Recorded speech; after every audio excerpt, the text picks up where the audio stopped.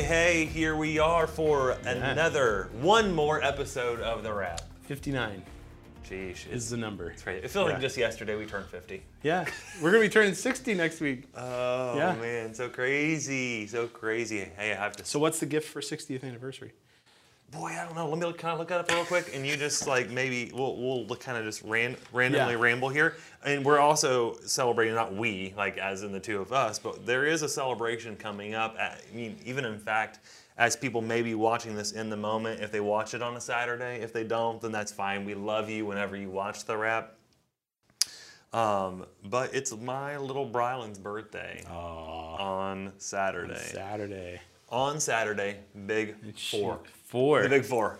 You know, not quite 60, but 4. Okay, so if she and if anybody has actually talked with Brylan, you would swear she is 3 going on like 16? 10 or 15. Yeah. You know, yeah. She's a talker. She's something else. Yeah, she is 4 years old. That doesn't seem old enough. Yeah, she got. And yet, I'm sure to you, it doesn't seem. It seems too old. It seems like it's going too fast. Yeah. It is for all 3 of them. And somebody sent a church member sent a really sweet card this week. And, oh, Brylan, you're so full of life and such a fun little girl to be around. And I look at Chris, I go, they don't write me nice notes like that. They don't. You've Ryan, not gotten a note saying you're a fun little girl to be around? You're so spunky and full of life, Ryan. No. Just like... Preach shorter, Ryan. Please, thank you. I appreciate that. The 60th anniversary gift, by the way, it is the diamond.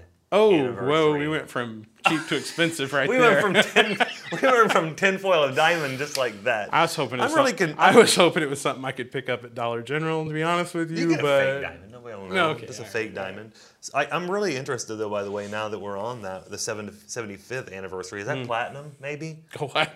I don't know. I don't know. Like why am I not getting anything here? Search 75th anniversary gift is.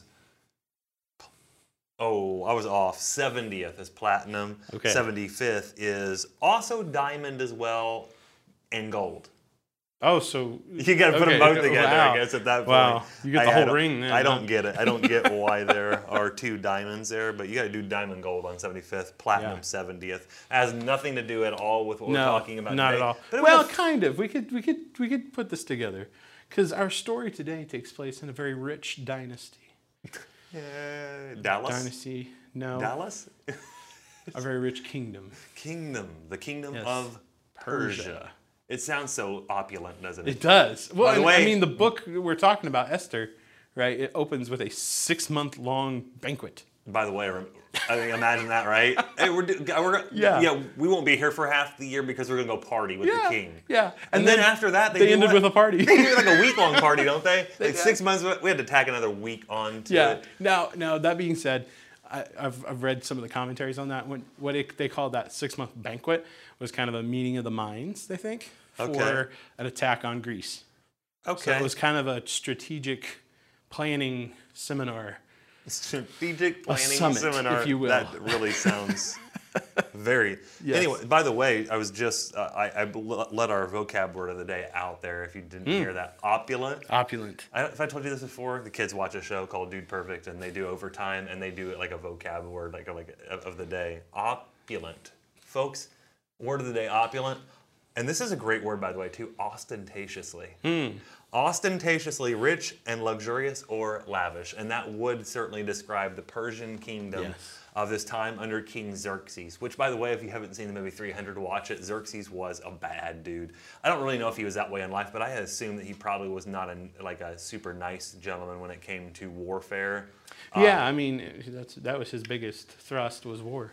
Yeah, I mean, all of those guys, whether it be Assyrian, Babylonian, Persian, any of those things, those were massive and dominant kingdoms. Yeah. And you don't get that way by being Mr. Nice Guy. Back in that day, it was very bloody. It was brutal. King Xerxes also, too, and I do believe this. Now, I don't believe the Persians were the brutalest of the brutal. No. But I think they were still brutal. No, I think the Assyrians were pretty nasty. We'll talk about that in another episode. the Assyrian episode. Anyways, if you all kidding aside, if you watch the movie 300, I don't know if you've ever seen. I've never seen the movie. King Xerxes in that movie is depicted as a man who is very godlike, very arrogant, Xerxes in that movie, and I don't know about in real life, I haven't done enough study, believed to be a very tall man, a very large man, a very imposing man. But you get it in the movie 300 that they're very, very opulent. There's that word a second time. You had to use it twice. Just all kinds of gold, all kinds of jewelry, all kinds of everything. Well, that fits with the account we see in the Bible, because that week-long extravaganza, after the 6-month-long extravaganza, they had gold goblets that were each uniquely and then made. Like, they sit on couches that are made of like mother of pearl or something. Something like that. Or no, I think that was the floor that was mother of pearl. I don't know. That's insane. Like, it was insane. Yeah. Let's just suffice it to say. And he did it just to show off. Well, yeah. I mean, why wouldn't you if you had that kind of wealth? Got it, flaunt it, right? And you were living a worldly life, be like, yeah, you flaunt it. If you got it, flaunt it. Exactly. So we are set up in this story of it being like a very lavish kingdom. So here's the deal. Everything on Sunday revolved around my guy here again was preaching, so we're going to just kind of rely on him. I'm going to question you a little bit, interview you a little bit about Esther. But the whole thought, like, we're not going to bury the lead here at all. The whole thought of the morning was all about the faith and the action of 2 + 1. Right. Understanding those two people are Esther herself, Mordecai, who really is the man behind the scenes that's getting everything done. Right. And there's also another one who behind the scenes who's ultimately sovereign and working in all things, God himself. Right. By the way, when I think of that title, The Faith and Action of 2 + 1, you remember those cheesy 80 commercials where it's like, the faith and action of 2 + 1, like they jump like that?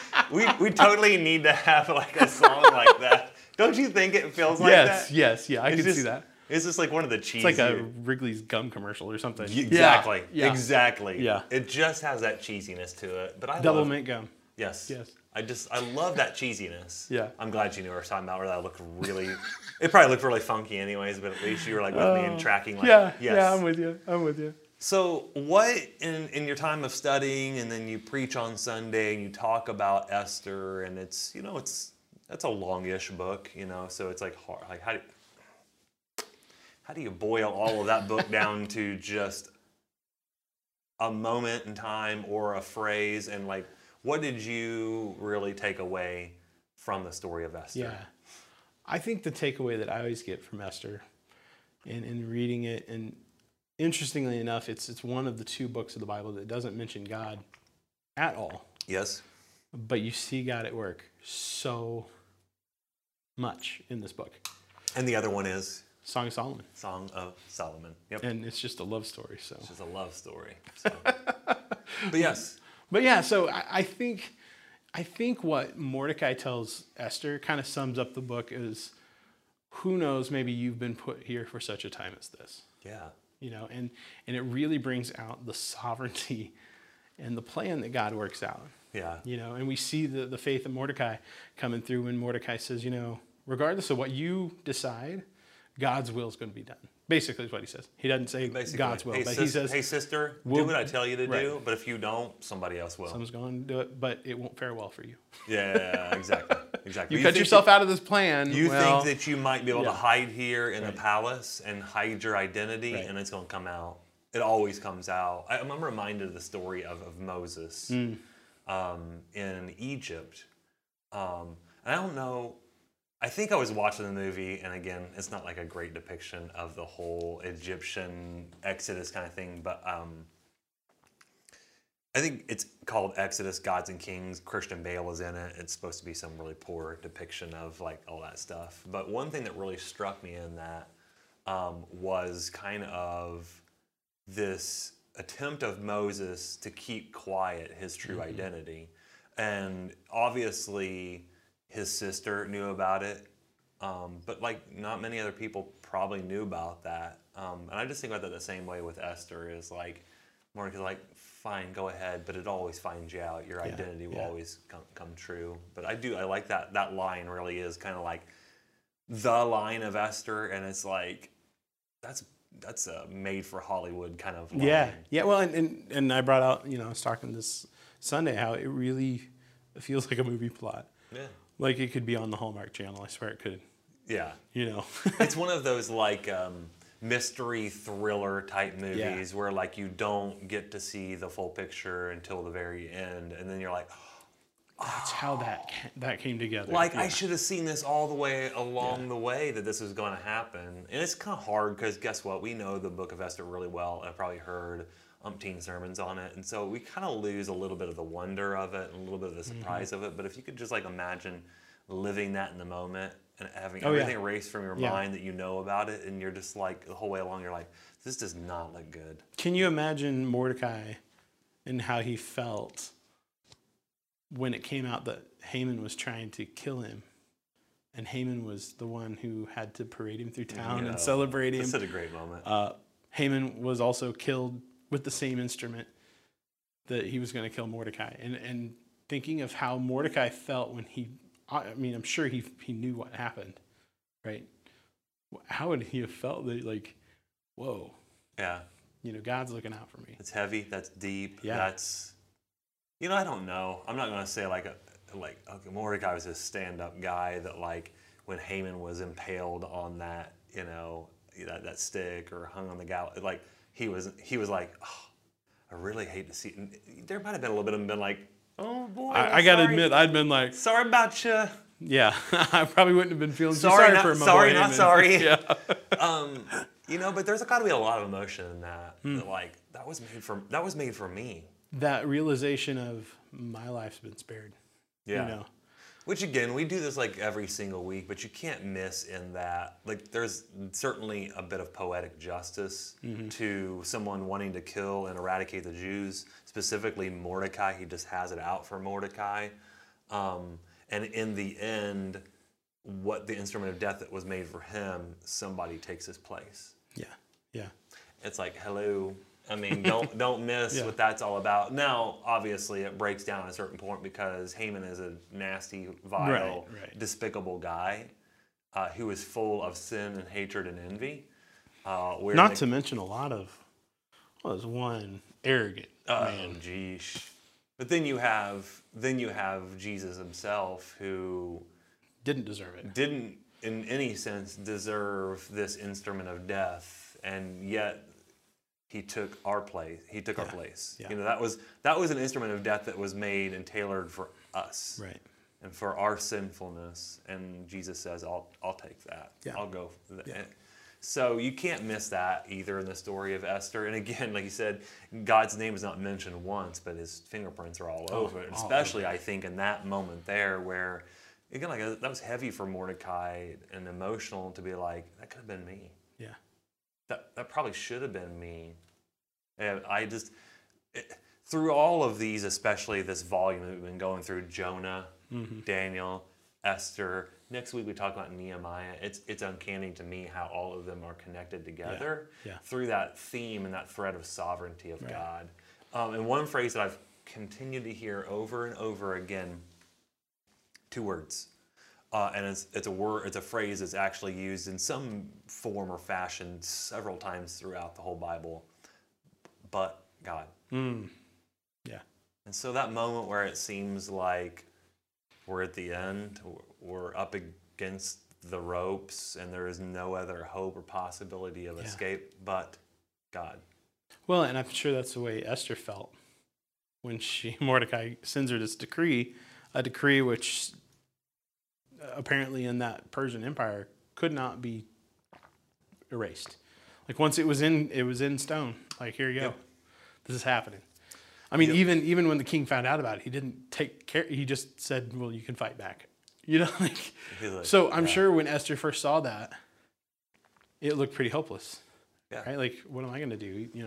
If I show myself to the king and he's not wanting to see me and doesn't extend that gold scepter, I'm dead meat. I'm dead meat. But what Mordecai is making the point of, and I think this is a great faith point, and we always have to take the moments. It's not like we try to import ourselves in the story, but of so many stories in the Old Testament, like this one is just so intriguing. It just draws us in. We're like, oh. But at the end of the day, we have to ask, okay, so what is being communicated here? Why is it here? Yeah, why is that there? And I think that that's a great point because Mordecai is saying to Esther, here's the deal. You can go and exhibit faith and go before the king and try to save your people and die. Or you know what the other option is? You're going to die. Yeah. So,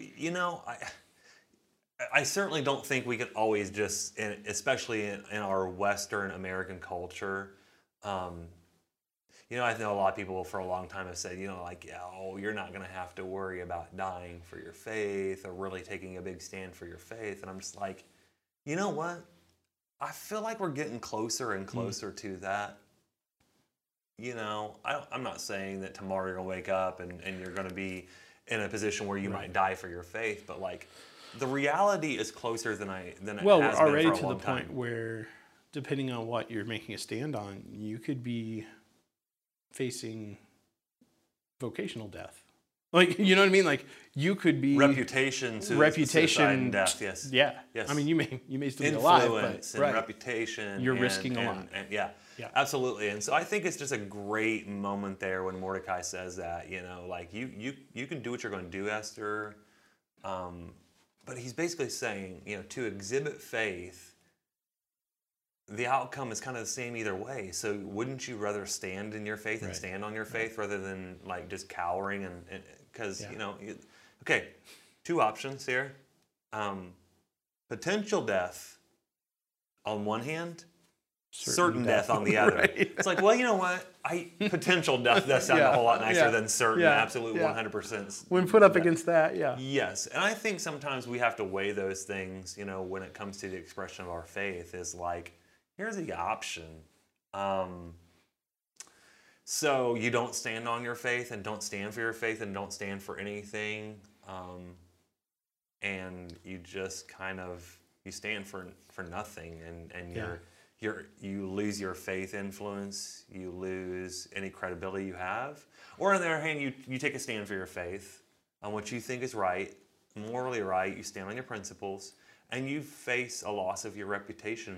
And it's like, okay, so kind of not be... Yeah. Yes. Or even face physical death or spiritual. Yeah. Temporal. Yeah. Or eternity.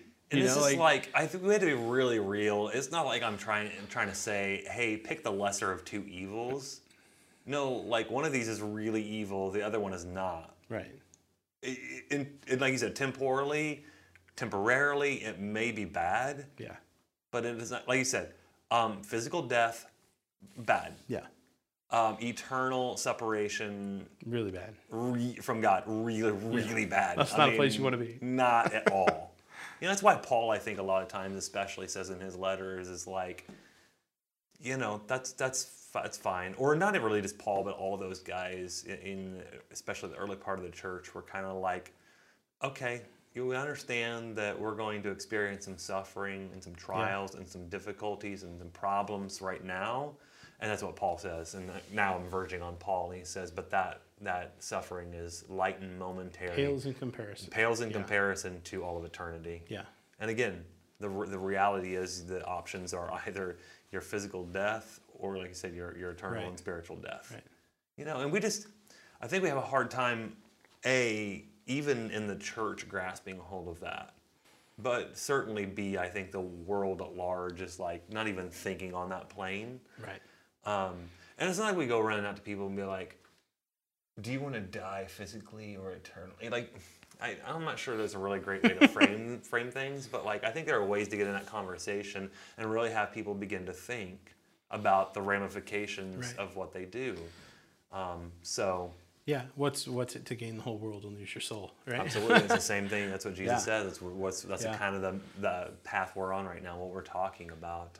And so, just that line again, you go back to it, is who knows that you have been chosen and placed here for just the time. And again, now we on this side of everything, and this side of the story, and this side of Christ, and reading the Bible, it's like we know it's gonna. But she didn't. She had no clue. She had no idea what the outcome's going to be. But she stood in faith. Yeah. And it's like I say, it's just so interesting to me, like all these stories that we're talking about, how they all have the same ring to them of, again, the whole point of the volume we're talking about is perfect timing. Yeah. Every one of these stories are just an element of Yeah. like, oh, just so happened. Oh, that's coincidence. Yeah. Oh, wow, at the last, and, at the and midnight you hour. think of like or the 11th hour. how she even got to that point. You know, I'm sure that would have been on her mind when he said, maybe you've been put here for such a time as this. I mean, she's a Jewish orphan Yeah. who happened to win a beauty contest. No business being in the Exactly. highest place of the Persian Exactly. Empire, but And, she is. You know, and when we think of, you know, they searched the kingdom for, it was a vast kingdom. There were a lot of people they went through. A lot of players, a lot of Every region sent contestants in that beauty pageant. Yeah. And he falls in love with her. Yeah. But like, isn't that just like God though? I mean, I'm kind of a week ahead here, and I'm looking at Nehemiah. And where does Nehemiah find himself? Do you remember the story? He finds himself in the Persian Empire. Cupbearer to Yeah, the king, to the king. Artaxerxes. That's a pretty high position, by the way. That's not just Which is Xerxes' son, correct? Xerxes' son. Yeah. Now, I'll say this way. Most of us think when we're talking about being a cupbearer, that serving the king is Kool-Aid. It's so much more than that. That's a high position of influence. But you just kind of start tracing the steps back, and you're like, oh, Nehemiah was pretty high up in the court, in the palace. Oh, Esther was pretty high in the palace. Oh, Daniel was pretty high in the palace. Oh, by the way, so were Shadrach, Meshach, and Abednego. By the way, Joseph was really high in a position. It's just like, does it just seem like that's a little too coincidental? Well, and I think, you know, we talk about why is Esther in the book? Why is it in the Bible? Mm-hmm. And through all of that, you're seeing God's plan for redemption. You know, we're seeing that little short glimpse of God's sovereignty, but it's just part of that larger view of Jesus is coming. And nothing that comes along is going to keep him from coming. Yeah. You know. Yeah, it's just like, and I'm convinced, and we've talked about this a little bit this week, and just me preparing, is like Esther is a thread that continues beyond Esther. She continues into Nehemiah, and I think she even has some connections and some things and some pull that she has to be able to get Nehemiah where he's at. But all of them, all the stories are this, and especially all these stories we've been talking about are God places people where He wants them. And again, it's not like you're always going to end up in the palace. But wherever He has placed you, He's placed you there for a specific reason. Right. Figure out what the purpose is and live out. God didn't just take a song and go, like I really, all right, truly, I think that works. Yep, oh, well, that's good. You know, like I really believe there is a reason that I'm in Connersville, Indiana. Yeah. You know, and some days it's easier to see that, and some days it's really hard. Some days you're and really, God, are you sure you know what you're doing? Like, what's going on here? I don't feel like I'm making any sort of difference in anything that's going on here. But again, it goes back to the story of Daniel. It's like Daniel, we sometimes think of as like heroic. Like he was just for over 70 years of his life very faithful. Yeah. That has a massive impact. Just sometimes the longevity of being somewhere is like, wow, that speaks volumes as well. So, you know, I think, again, so much to take away from the story of Esther. But we've talked about some of these things today that I think are really important that we pull out of the story and say, these mean a lot for our life today. So the question would be, where has God placed you? Right? Exactly. And not only that, I would say along with that, going back to our original point of faith in action of 2+1, I'm not going to do the jump this time, is where has God placed you and where has God asked you to exercise faith? Yeah. That's a really tough question because I believe and are you that probably... going to or you're not? Exactly. Most people are watching today are like, I know what God's calling me to, but I'm just not sure if I want to do it or not. That's the choice you have to make. Esther made it. Do we make it? And again, not all the stories are like Esther, and like Esther made that call and it worked out. It doesn't always work out really well, you know? But the call is not for us to be right and for us to always experience success. The call is for us to be faithful and obedient and trusting in all things. And so we hope that is helpful to you. I just realized that I've come in over here and I'm just been off to the side of the screen, so hopefully that's okay. We've got good graphic area. Yeah. Hope that's helpful to you to really think through what it means and how important it is for us to be faithful. And not just faithful, like there's a really important word there too, action. You got to take it. You can say you're faithful all you want. take action. What are you going to do with it? What are you going to do with it? Yeah. And so that'll carry over next week as we talk about our boy Nehemiah. That's a guy who took action. Holy cow, what a story that is. Yeah. And really next week, we've kind of talked about this, that will kind of end and Nehemiah really is the end of kind of the Old Testament. That's post-exile. That's it. We're going to go into a little bit of Isaiah for a little bit of weeks, Isaiah, kind of do a little bit of a detour path there. That will still certainly be Old Testament, but really for all intents and purposes, we've come to the end of the Old Testament. So if you've been with us and watched many of these episodes, kudos to you. You've made it through the Old Testament, and it really was a super great journey. I would do it all over again in a heartbeat. Yeah, same here. And so it's been fun, but we like to say, hope you continue to join us, that you join us next week and beyond. As we always say, at any time, you're welcome to join physically here if you don't have a church to go to. Share this video as we go through this Bible journey, or join us via video. If you have somewhere else that you call home church, but you're like, hey, I'd like to get a little bit more out of my faith, then hopefully you catch a little nugget here and there. We're not saying we can be we're supplemental. Yes, we're okay being supplements. So with all that being said, guys, again, thankful and grateful that you would be here with us today, and we will see you next time. See you guys.